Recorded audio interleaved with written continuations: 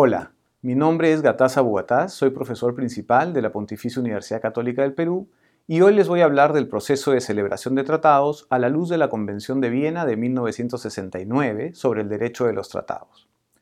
El proceso de celebración de tratados es muy importante. De hecho, está en la primera parte de la Convención de Viena del 69. Si ustedes la tienen a la mano, mientras yo les doy esta lección, sería muy útil para poder revisarla juntos. El capítulo o la parte 2 se refiere precisamente a la celebración de los tratados y su entrada en vigor. La sección 1 concretamente se refiere a la celebración de los tratados. Luego, las siguientes secciones se refieren a las reservas y demás temas que no vamos a analizar en esta presentación. Lo primero que hay que decir es que el proceso de celebración de tratados está formado por un conjunto de etapas. Etapas que terminan con la manifestación del consentimiento del Estado en obligarse por el tratado.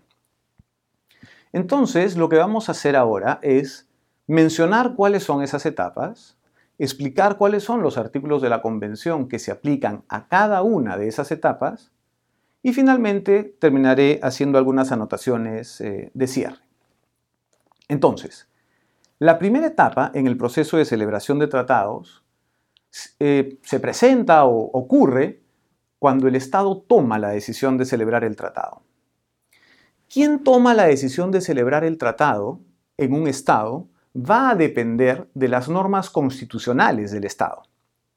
En cada país, dependiendo de sus normas constitucionales, se establecerá cuál es la autoridad competente para tomar la decisión, digámoslo así, de iniciar el proceso de celebración del tratado. Una vez que se ha tomado la decisión de iniciar el proceso de celebración de un tratado, normalmente la autoridad que toma esa decisión no es la misma que negocia con las otras o con la otra parte el texto del tratado.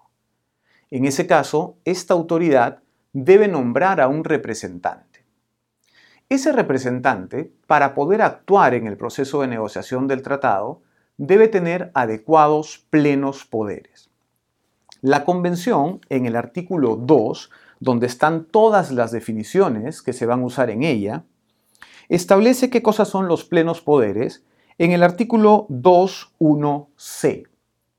El artículo 2.1c, si lo tienen a la vista, lo pueden leer junto conmigo, dice que se entiende por plenos poderes un documento que emana de la autoridad competente de un Estado y por el que se designa a una o varias personas para representar al Estado en la negociación, la adopción o la autenticación del texto de un tratado, para expresar el consentimiento del Estado en obligarse por él o para ejecutar cualquier otro acto respecto del tratado. Esa es solo la definición, porque luego el artículo 7 de la Convención establece quiénes requieren adecuados plenos poderes y quiénes no. Por ejemplo, en el artículo 7, numeral 1, se establece que para la adopción, autenticación y todas las demás etapas del proceso de celebración de un tratado requieren adecuados plenos poderes, en primer lugar, o en todo caso representan al Estado, en primer lugar, quienes presentan adecuados plenos poderes, estoy hablando del artículo 7.1a, pero también dice que pueden representar al Estado si se deduce de la práctica seguida por los estados interesados o de otras circunstancias que la intención de esos estados ha sido considerar a esa persona representante del Estado para esos efectos y para prescindir de la presentación de plenos poderes. Entonces, primera opción será representante del Estado quien tenga adecuados plenos poderes. Segunda opción será representante del Estado alguien que no teniendo plenos poderes se entiende de la práctica seguida por el Estado que puede representar a ese Estado.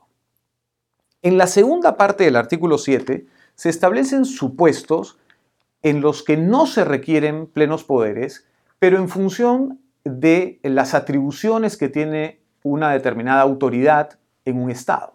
Por ejemplo, el artículo 7.2a se refiere al supuesto de los jefes de Estado, jefes de gobierno y ministros de Relaciones Exteriores. Ellos, básicamente por la función que ocupan, no requieren adecuados plenos poderes y pueden realizar, dice la Convención, todos los actos relativos a la celebración del tratado. En segundo lugar, se pone en el supuesto de los jefes de misiones diplomáticas. Ellos también, por su función, van a poder participar sin plenos poderes en el proceso de celebración del tratado, pero solo hasta la etapa de la adopción del texto, que más adelante les voy a explicar. Y finalmente, en el tercer supuesto, se pone en el caso de los representantes acreditados por los estados en una conferencia internacional, en una organización internacional o en un órgano de una organización internacional. En esos casos también, por su función, pueden representar al Estado en el proceso de negociación de un tratado sin necesidad de plenos poderes, pero solo hasta la etapa de la adopción del texto del tratado.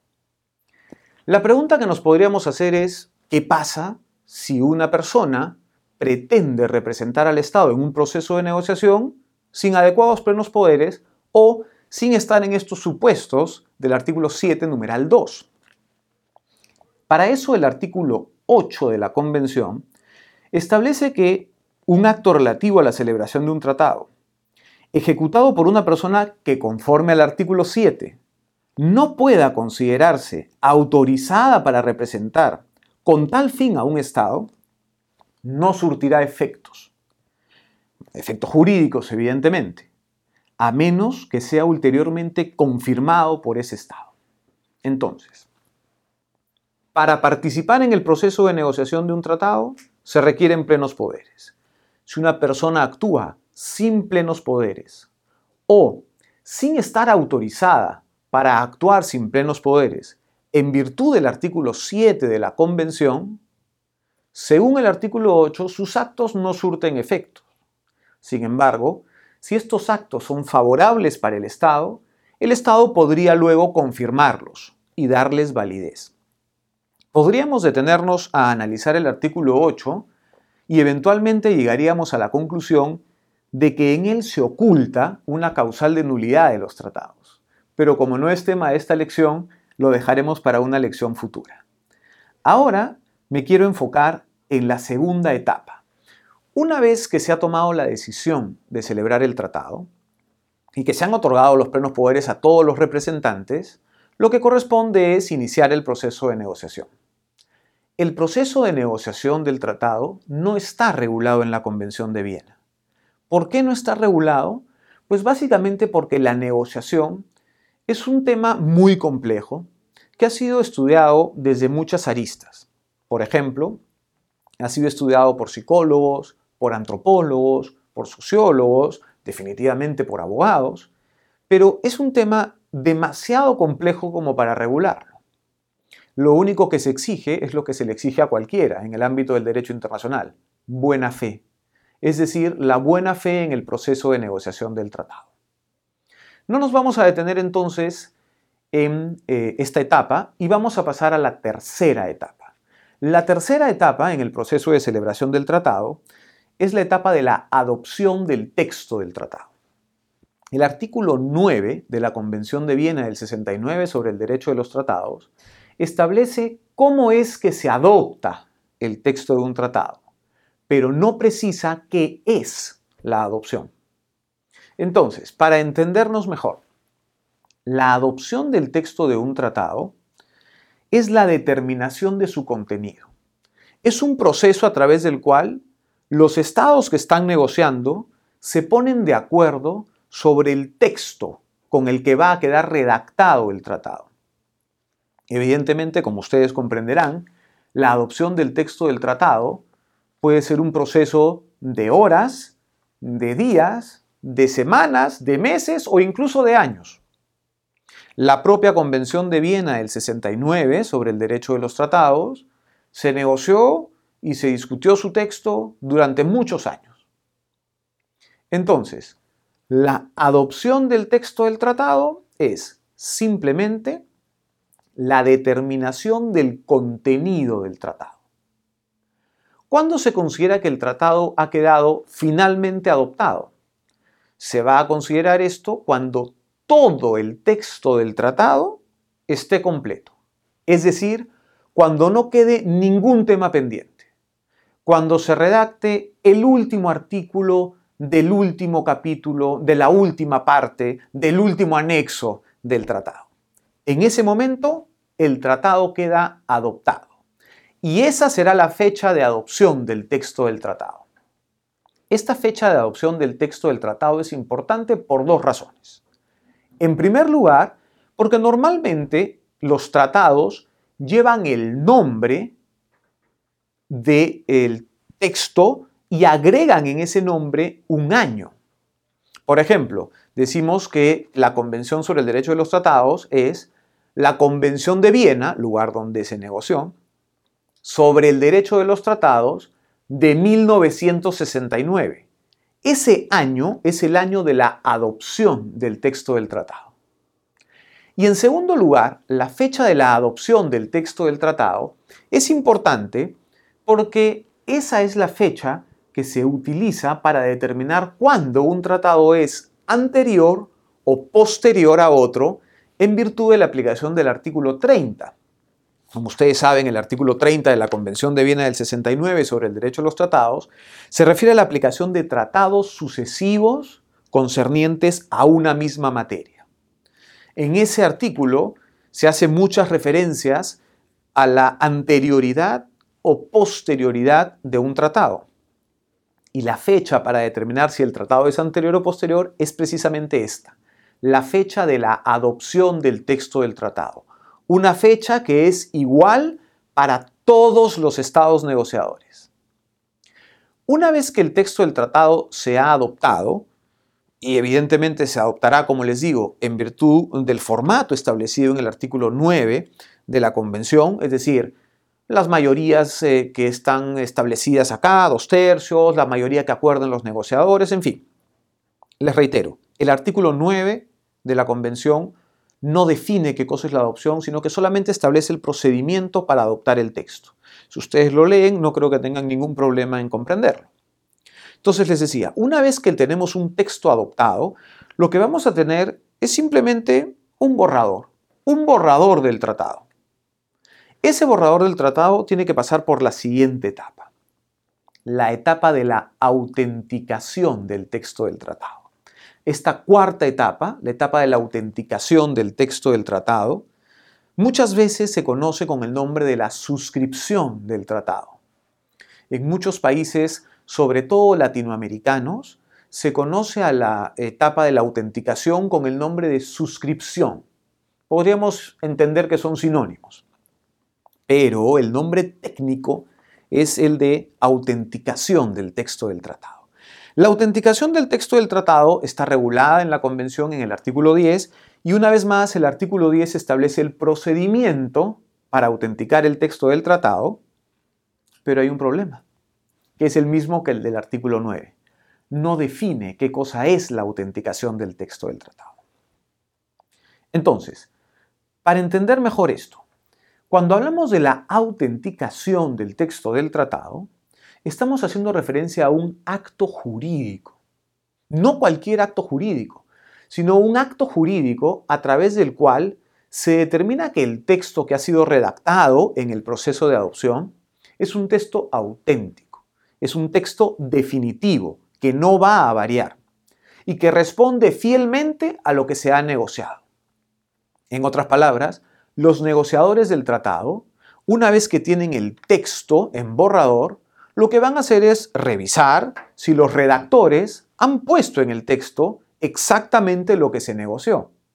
Si esto se cumple, lo que van a hacer es firmar ese texto en señal de conformidad para determinar que es un texto auténtico, que corresponde a lo negociado. Ese texto luego ya no se puede modificar. Ha quedado autenticado, ha quedado establecido como un texto auténtico. Ya no es un solo borrador del tratado, sino que ahora es un proyecto de tratado. Estamos frente a un texto definitivo que no será cambiado. ¿Cómo es que se autentica el texto? Bueno, al margen de las formas establecidas en la Convención, la forma clásica es la firma. Puede ser una firma completa, puede ser solo una rúbrica, puede ser una firma ad referendum, es decir, una firma que requiere el refrendo por parte de la autoridad competente del Estado, pero básicamente es este acto de revisar el texto del tratado y firmarlo en señal de conformidad. Ahora, la fecha de autenticación del texto del tratado puede coincidir con la fecha de adopción. Sí, porque como les digo, un tratado puede ser celebrado en un día. Pero puede ocurrir también que la autenticación del texto del tratado se dé en diferentes momentos para diferentes estados. Así como el proceso de adopción puede tardar mucho tiempo, pero al final se considera como única fecha de adopción la fecha de la adopción, de la determinación del último artículo del texto del tratado, en el caso de la autenticación puede ocurrir que ésta tarde varios meses o incluso años. Sin embargo, la diferencia está en que la fecha de autenticación, si es que ocurre este supuesto, será distinta para cada estado. Por ejemplo, la propia Convención de Viena del 69 sobre el derecho de los tratados, en la parte final, se refiere a la firma de la Convención. Estoy hablando del artículo 81. Y en ese tratado se establece que va a quedar hasta el 30 de noviembre de 1969 en el Ministerio Federal de Relaciones Exteriores de la República de Austria. ¿Para qué? Precisamente para ser revisado y autenticado. Y después, dice la propia convención, hasta el 30 de abril de 1970 en la sede de las Naciones Unidas en Nueva York. ¿Por qué tiene que pasar mucho tiempo para la revisión y la autenticación del texto de un tratado? Muchas veces los tratados se negocian en un único idioma, usualmente en inglés.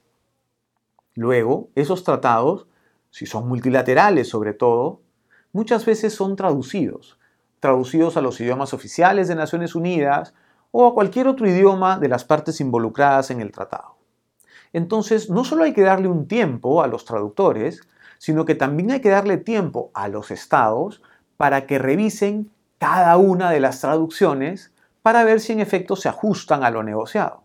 Una vez que lo hayan hecho, recién firmarán el texto en señal de conformidad, autenticándolo, es decir, determinándolo como un texto auténtico. Entonces, la fecha de la adopción es una fecha única para todos.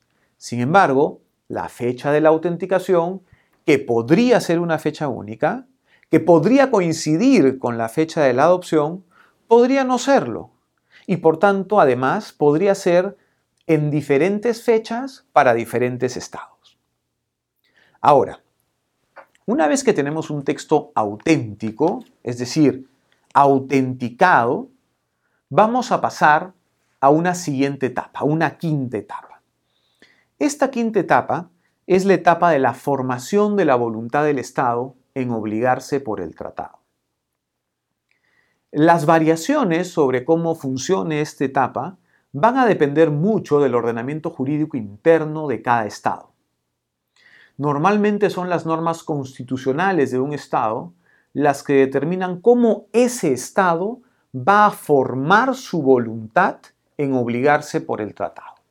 Por ejemplo, en muchos países, antes de que se pueda manifestar el consentimiento del Estado en obligarse por el tratado, se requiere, por ejemplo, la aprobación del órgano legislativo del país.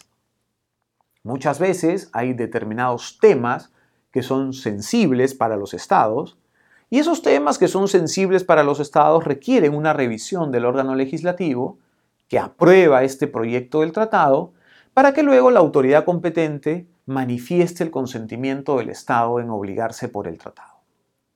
Muchas veces, sobre todo en los países latinoamericanos o de habla hispana, los congresos son los encargados de aprobar los tratados antes de que los presidentes manifiesten el consentimiento del Estado en obligarse por ellos. Y normalmente lo usual es que se aprueben tratados, por ejemplo, que versen sobre soberanía, sobre territorio, sobre derechos humanos, o también muchas veces tratados que generan obligaciones financieras para el Estado. Como les digo, va a depender de las normas constitucionales de cada país para determinar cuándo un tratado requiere aprobación del Congreso y cuándo no. Ahora, en la doctrina, no en la Convención, se suele hacer una clasificación de los tratados en virtud de esta etapa en el proceso de su celebración. Entonces, se dice que un tratado que no requiere de la aprobación del Congreso y que puede ser consentido directamente por el presidente de la República, se va a llamar tratado simple o simplificado, mientras que el tratado que requiere de la aprobación previa del Congreso antes de la manifestación del consentimiento del Estado en obligarse por ese tratado, se llamará un tratado solemne o complejo. Estas nomenclaturas en realidad no conllevan a ningún efecto jurídico, no tienen ninguna relevancia jurídica, pero la menciono porque esta clasificación puede ser útil en sus estudios sobre el derecho de los tratados. Entonces, la formación de la voluntad del Estado en obligarse por el tratado, es decir, esta etapa en la que el Estado toma la decisión de obligarse o no por el tratado, es una etapa intermedia entre la autenticación del texto del tratado y la última etapa en el proceso de celebración, que es la etapa de la manifestación del consentimiento del Estado en obligarse por el tratado. Precisamente vamos a centrarnos en esta última etapa. La manifestación del consentimiento del Estado en obligarse por un tratado es, digámoslo así, el cierre del proceso de celebración del tratado. Es el acto a través del cual el Estado le comunica a los demás estados negociadores que tiene la intención de obligarse por el tratado. Esta manifestación del consentimiento está regulada entre los artículos 11 y 16 de la Convención de Viena del 69 sobre el derecho de los tratados. El artículo 11 básicamente establece que existen algunas formas para manifestar tradicionalmente el consentimiento del Estado en obligarse por el tratado, pero que también los estados tienen cierta libertad para elegir la forma de manifestación del consentimiento. Luego, el artículo 12 se refiere a la firma como forma de manifestación del consentimiento. El artículo 13 se refiere al consentimiento en obligarse por un tratado manifestado a través del intercambio de los instrumentos que constituyen el tratado. La firma como forma de manifestación del consentimiento no la voy a explicar porque es sumamente sencilla de entender. Sin embargo, sí quiero detenerme un poco en este canje de instrumentos que constituyen el texto del tratado. Cuando estamos hablando en el artículo 13 de este canje de instrumentos, estamos básicamente en dos supuestos. El supuesto en el que los estados, a través de sus representantes, firman, por ejemplo, el texto del tratado, y una vez firmado cada ejemplar por cada uno de los representantes, estos lo intercambian. Entonces, no es la firma la manifestación del consentimiento, sino este acto formal, muchas veces protocolar, de intercambiarse los textos del tratado. Entonces, a eso le llamamos el canje de instrumentos del tratado. Quizá ustedes han visto esta forma de manifestación del consentimiento muchas veces en las conferencias internacionales donde se reúnen representantes diplomáticos de los estados, muchas veces los mismos presidentes. Entonces se hacen 2 ejemplares del tratado, por ejemplo, se sientan los presidentes en una mesa frente a las cámaras, frente al público, cada uno de los presidentes firma su ejemplar y luego en un acto formal se lo intercambia. Entonces, ese es un intercambio como forma de manifestación del consentimiento. Y el segundo supuesto del artículo 13 es el supuesto en el que el tratado en sí se forma con este intercambio de notas. Por ejemplo, estamos hablando de los tratados celebrados a través de notas de contenido idéntico, también llamadas notas reversales. Esto ocurre cuando un estado, normalmente a través de una carta, le comunica a otro su intención de celebrar un tratado y en esa carta establece los términos del tratado.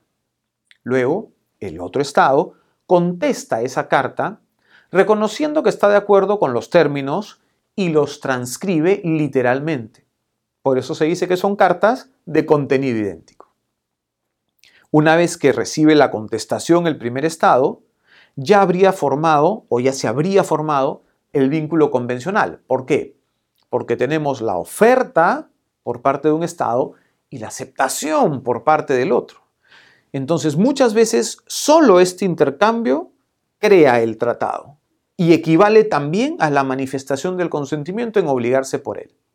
Pero cuidado, no siempre este intercambio de notas reversales implica una manifestación del consentimiento, porque el contenido de esas notas puede requerir que posteriormente cada uno de los estados manifieste su consentimiento, por ejemplo, a través de una ratificación o firma. Entonces, el canje de notas reversales puede ser una manifestación de consentimiento o eventualmente podría requerir después una manifestación de consentimiento. Entonces, si el intercambio de notas requiere una posterior manifestación de consentimiento, no estaríamos sino ante un acto de autenticación de un texto del tratado. Es decir, el envío de la primera nota y la respuesta habrían autenticado un texto. Se habría producido en un solo momento la adopción y la autenticación, pero no sería una manifestación de consentimiento. Como les digo, va a depender de lo que las notas en sí digan, de lo que establezcan. Ahora, al margen de esa forma de manifestación de consentimiento, luego existen otras que son más conocidas por nosotros, tal vez porque son las más comunes. Por ejemplo, la ratificación, la aceptación, la aprobación o la adhesión. ¿Cuándo se produce una ratificación, aceptación, aprobación o adhesión? En realidad no estamos ante 4 formas distintas, sino en realidad estamos ante 2 formas distintas de manifestación del consentimiento. Una es la ratificación, que puede llamársele aceptación o aprobación, o en todo caso, si lo quieren ver así, son 3 formas que funcionan de la misma manera, la ratificación, la aceptación y la aprobación, por un lado, y por otro lado, la adhesión. La propia Convención lo dice. En el artículo 14, numeral 2, dice: el consentimiento de un Estado en obligarse por un tratado se manifestará mediante la aceptación o la aprobación en condiciones semejantes a las que rigen para la ratificación. Esto tiene detrás una historia muy interesante. Cuando uno revisa los trabajos preparatorios de la Convención, encuentra que los redactores del texto, los relatores especiales y los negociadores habían identificado supuestos en los que en un país la Constitución decía que para ratificar un tratado se requería aprobación previa del Congreso. Y los presidentes, precisamente para evitar este requerimiento de la aprobación previa del Congreso, al acto de manifestación del consentimiento no le llamaban ratificación, sino por ejemplo aceptación o aprobación. De modo tal que cuando el Congreso reclamaba y les decía: oigan, ¿por qué no han pasado este tratado para la aprobación del Congreso? El presidente le respondía: porque no lo he ratificado. Y la exigencia constitucional es que lo pase al Congreso si lo voy a ratificar. Y yo lo aprobé o lo acepté. No son muchos los casos de esta naturaleza, pero existen. Y entonces los relatores especiales llegaron al acuerdo de que era mejor hablar de la ratificación, aceptación o aprobación, que se rigen por las mismas reglas, pero con esos nombres para evitar precisamente estos casos curiosos que se podrían presentar en la práctica. Ahora, lo importante. ¿Cuándo hay aceptación, aprobación, ratificación y cuándo adhesión? Y la clave acá es la autenticación del texto del tratado.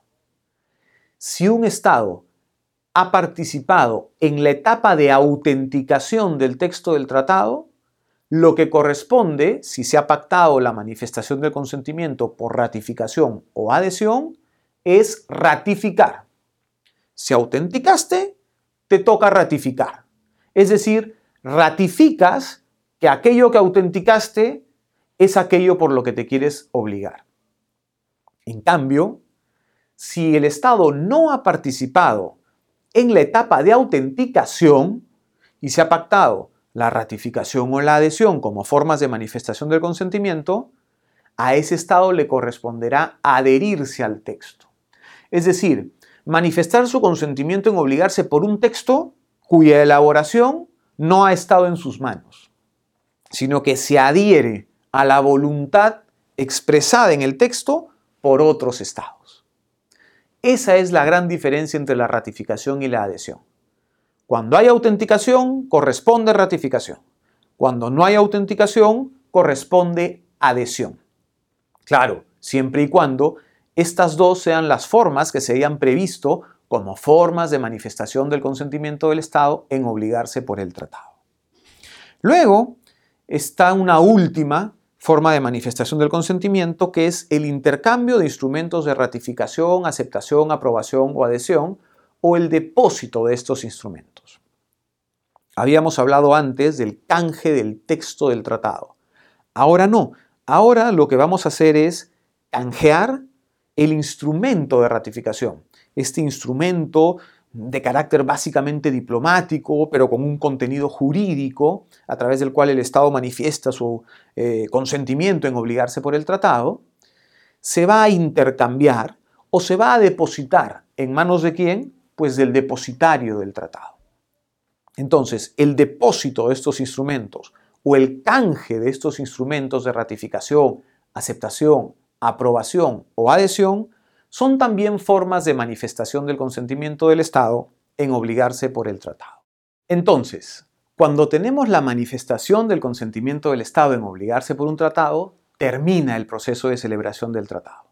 Recuerden que este empieza con la primera etapa, la toma de la decisión de celebrar el tratado, luego el otorgamiento de plenos poderes, luego la etapa de negociación, luego la etapa de la adopción del texto del tratado, posteriormente la etapa de autenticación del texto del tratado, luego la formación de la voluntad del Estado de obligarse o no por el tratado, y si deciden obligarse, finalmente la etapa de la manifestación del consentimiento del Estado en obligarse por el tratado.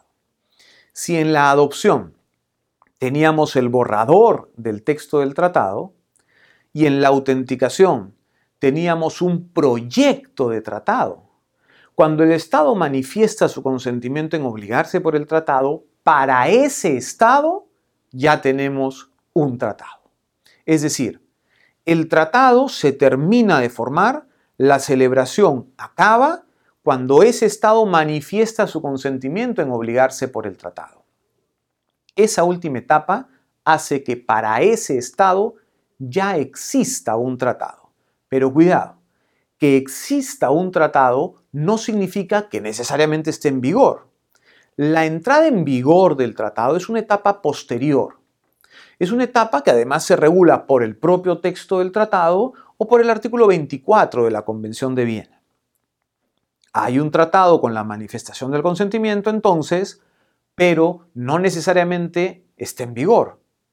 Habría que esperar que se cumplan las condiciones del propio tratado o de la convención pues, para que éste entre en vigor. Ahora, hay dos temas adicionales con los que quiero cerrar este proceso de celebración del tratado. El primero de ellos está en el artículo 17 de la Convención. El artículo 17 de la Convención establece la posibilidad de que un Estado se obligue por parte de un tratado y no por todo el tratado. Lo que dice la Convención es lo siguiente. Sin perjuicio de lo dispuesto en los artículos 19 a 23 de la Convención, que se refieren a la posibilidad de presentar reservas a un tratado, un Estado podrá obligarse respecto de parte de un tratado y esto si lo permiten los demás estados contratantes o si se conviene en ese momento en ello. Entonces, el tratado puede establecer la posibilidad de que el Estado manifieste su consentimiento en obligarse solo por parte de él, o en el momento los estados lo pueden acordar. Y lo segundo que dice este artículo 17 es que el consentimiento de un Estado en obligarse por un tratado que permite una opción entre disposiciones diferentes solo surtirá efecto si se indica claramente a qué disposiciones se refiere el consentimiento. Este es un segundo supuesto. El primero, recuerden, 17 numeral 1, es la posibilidad de obligarse solo por una parte del tratado. Este segundo supuesto, 17 numeral 2, se refiere al caso en el que el propio tratado establece dos obligaciones alternativas, la obligación A o la obligación B. En ese supuesto, la manifestación del consentimiento del Estado en obligarse por ese tratado solo va a surtir efecto si el Estado expresamente dice ¿me obligo por A o me obligo por B? Si no lo dice, esa manifestación de consentimiento no surtirá efecto. Un segundo tema que quiero abordar para cerrar el proceso de celebración de tratados es el que está contenido en el artículo 18 de la Convención de Viena del 69 sobre el derecho de los tratados. Este artículo 18 se refiere a la obligación de no frustrar el objeto y el fin del tratado.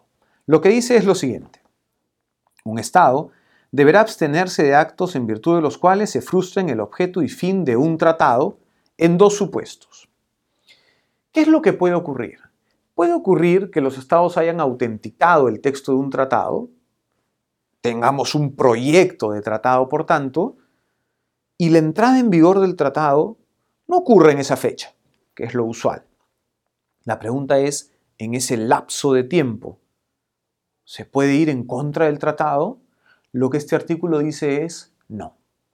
Lo otro que puede ocurrir es que, habiendo manifestado el Estado el consentimiento en obligarse por el tratado, la entrada en vigor no coincida.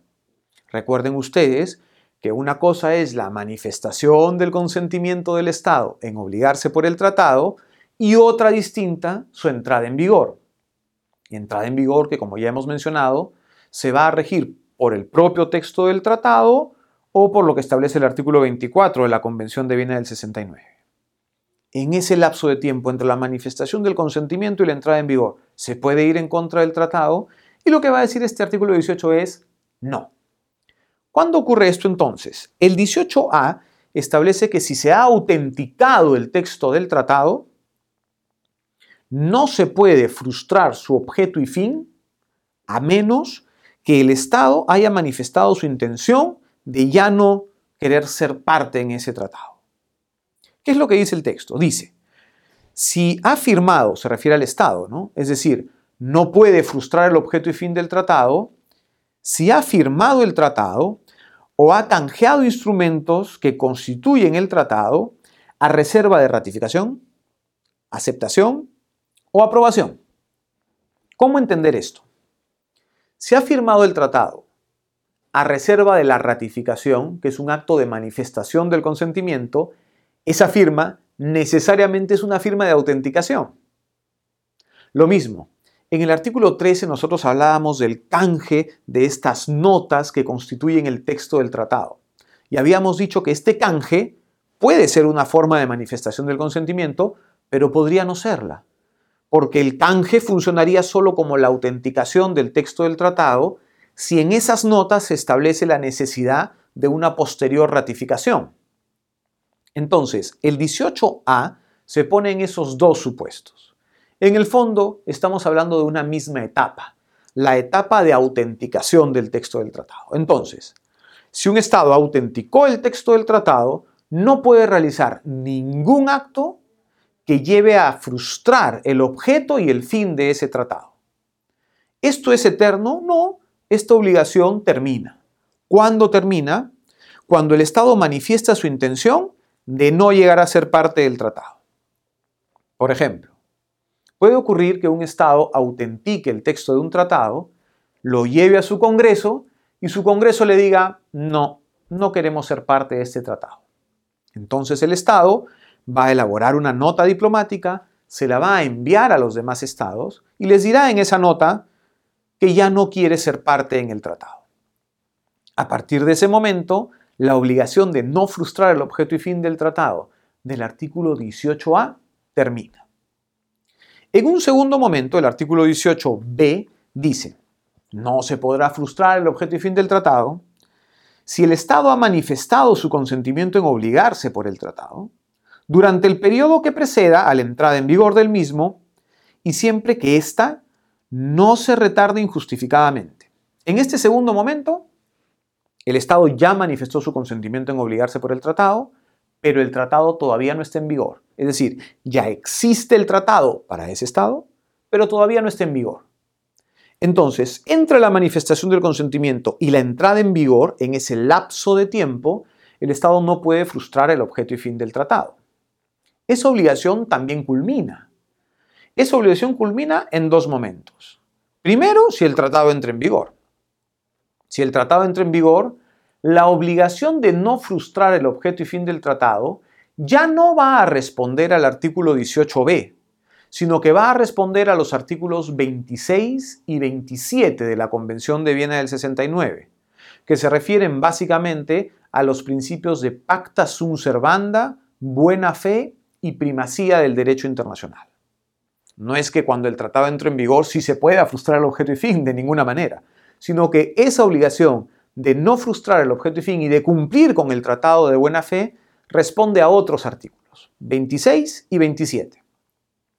La segunda forma para que la obligación del artículo 18b culmine es que, habiendo el Estado manifestado su consentimiento en obligarse por el tratado, la entrada en vigor de este tratado se retarde injustificadamente, en cuyo caso el Estado puede decir que en efecto existe este retardo injustificado y que por tanto considera que la obligación de no frustrar el objeto y fin del tratado ha concluido.